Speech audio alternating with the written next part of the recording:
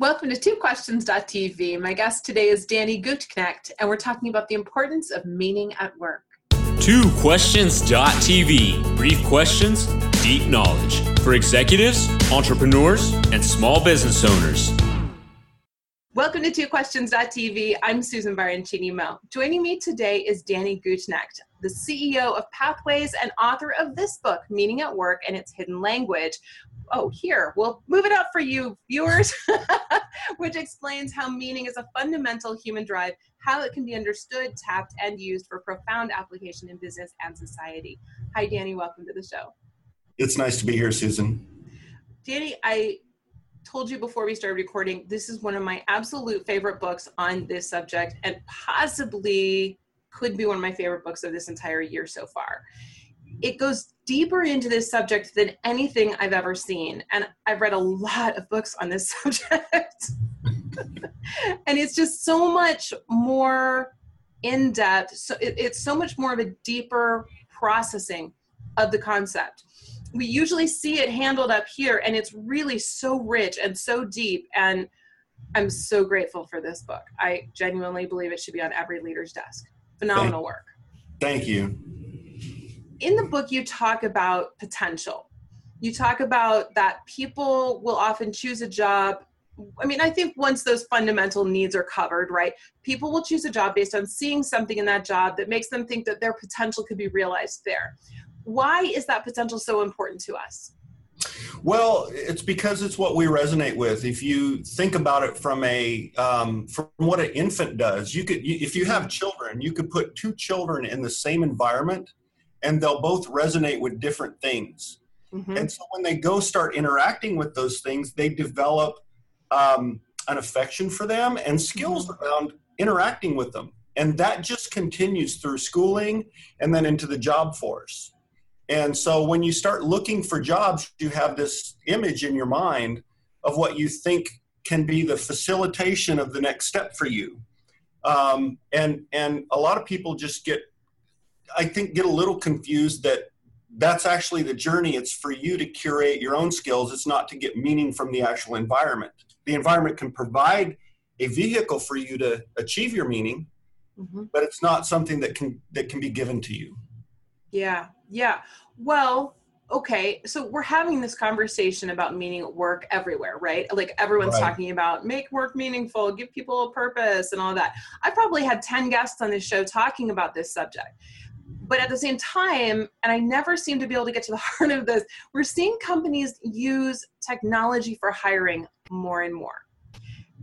And it seems like those two things are going in different directions.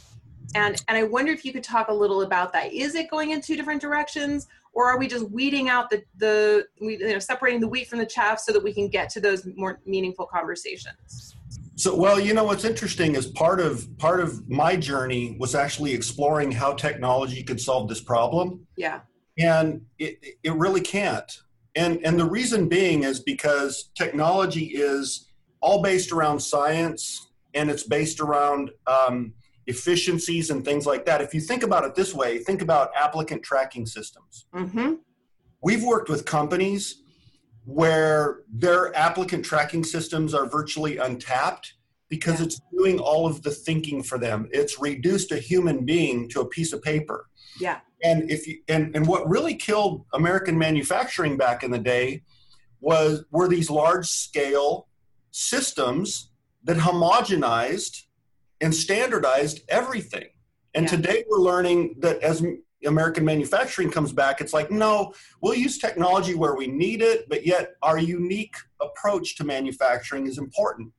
That's what companies have lost with all of this technology for human resources, or for actually people, is they've homogenized that process of having a conversation, and it's time for dollars and it's skills, and we forgot about, hey, what are you passionate about? What do you really want to do? Yeah. We're going to go rogue. I don't care. 2 questions. I don't care. This is too important. Sorry, listeners. Sorry, viewers. But I have more things I need to know. So how do we do a better job of that? I mean, I know your firm helps companies do that, but how do we get rid of these terrible automated systems and these applicant tracking systems? How do we get back to a place where, because I think we see these big companies using these systems and being sold a bill of goods that this is really going to make you more efficient. But how do we get to a place where we go, yeah, you might be more efficient, but you're not going to actually, you're going to be efficient at getting the wrong people? Your heart is the thing that taps your potential. And that's a different language than efficiency. And so there's a great model in the book that a friend of mine, Bijoy Goswami, who we started collaborating years ago and didn't even know we were working on the same topic. It's called Human Fugue. And that model gives us 4 lenses for which to view the world in. And so if you look at the 3 other lenses, which, and I'll break those down to languages, and people that want to look at Human Fugue can go out there and look up the Human Fugue, and he does a much better job than I can. We've got, like, so for example, in medicine or technology, we've got a clinical language or a technical language. Mm-hmm. We've got a hierarchical language, a language of rights.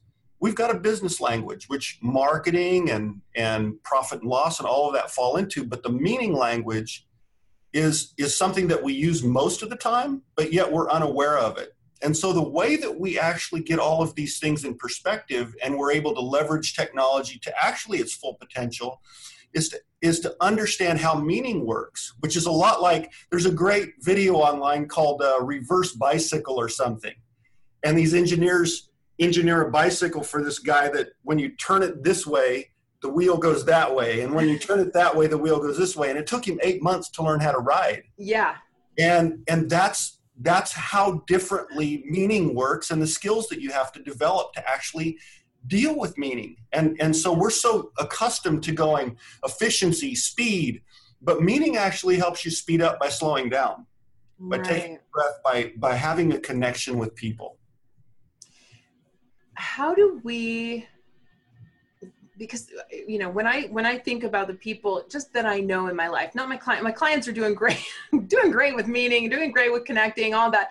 But my friends and the people that I know in my life, I know so many people who are choosing jobs for salary. Like, I don't care anymore. I just want to make more money. And I don't care if I'm miserable during the day because it makes the rest of my life possible. So I'm just going to go for the next greatest salary, or I just need a job, or, you know, those kinds of things where meaning is almost irrelevant to them. They're not thinking about that at all. How do we take someone like that and go, I swear to you, if you you search for more meaning, you'd be so much happier, and it could still come with that paycheck, but what do we do with someone like that? You know, they feel that way until they have a traumatic event in life. Somebody close to them dies, and then they start reevaluating meaning. Mm-hmm. And then they realize that life isn't about chasing the next dollar. I'll give you a really good example. We do an interview called Essence Mining. Mm-hmm. And the whole purpose of Essence Mining is to get people into their meaning language and talking about what they really care about. And a lot of times we're in the place in a business where we actually need to be. You know, we've kind of made a gut decision. I was doing this. I was actually essence mining this hospice organization called Crossroads Hospice, and they had in one of their locations out of 11, they had a culture issue. And one of the ladies there that worked in billing, she didn't have anything to do with patient interactions or anything like that, but she would collect the Medicare payments for hospice.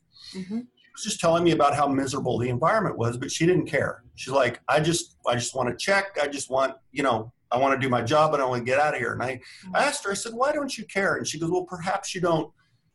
My life has no meaning. And I said, well, what do you mean? And she said, well, 2 years ago, my husband got cancer and over 4 months died. And then 3 months later, my only son, who I have a granddaughter with, and he had a wife. My only son had 3 heart attacks and died. Oh no. Yeah. And she said, they meant everything to me, and there's no meaning in my life. And she goes, I was financially destitute. My granddaughter and daughter-in-law were financially destitute. Yeah. And I said, well, what did you like? How did you find your way through that mess? And she said, well, finally, I just packaged up my bills, my financial statements, and sent those to, and the death certificates, and I sent those to the doctors and hospitals, and they relieved my debts. And I said, well, that's awesome. And I said, now you were telling me when you were doing your job in billing that you were talking to a lot of the patients' families didn't know the difference between hospice, Medicare, the hospitals, and things like that. I said, do you advise them on that at all? And she goes, well, I share my story with them and I tell them, how to negotiate and work those packets out. And I said, you know that at Crossroads, the business is orchestrated around going above and beyond the economic equation to provide care. I said, do you know that you're doing that?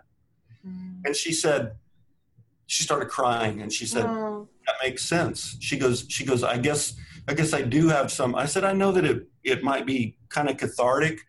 So I went back a couple of weeks later and I walked by her office and she walked out and she was like, hey, I did another one of those packets. Well, I didn't do it. I just helped them. And I said, that's cool. I said, what happened? And she goes, well, actually, I just wanted to tell you that this time I didn't do it with so much pain. I did it with joy. Yeah.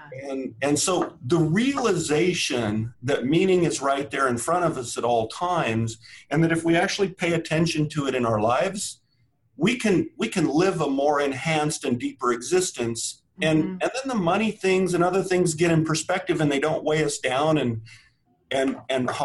just bury our heart. So sometimes just look in front of you. It might be right in front of you and you don't even see it. Exactly. Interesting. I could talk to you about this all day, but we don't have all day. And I'm sorry that's true. Danny, where can folks find you? Essence Mining are all my social sites, but the book site is essencemining.com. Okay.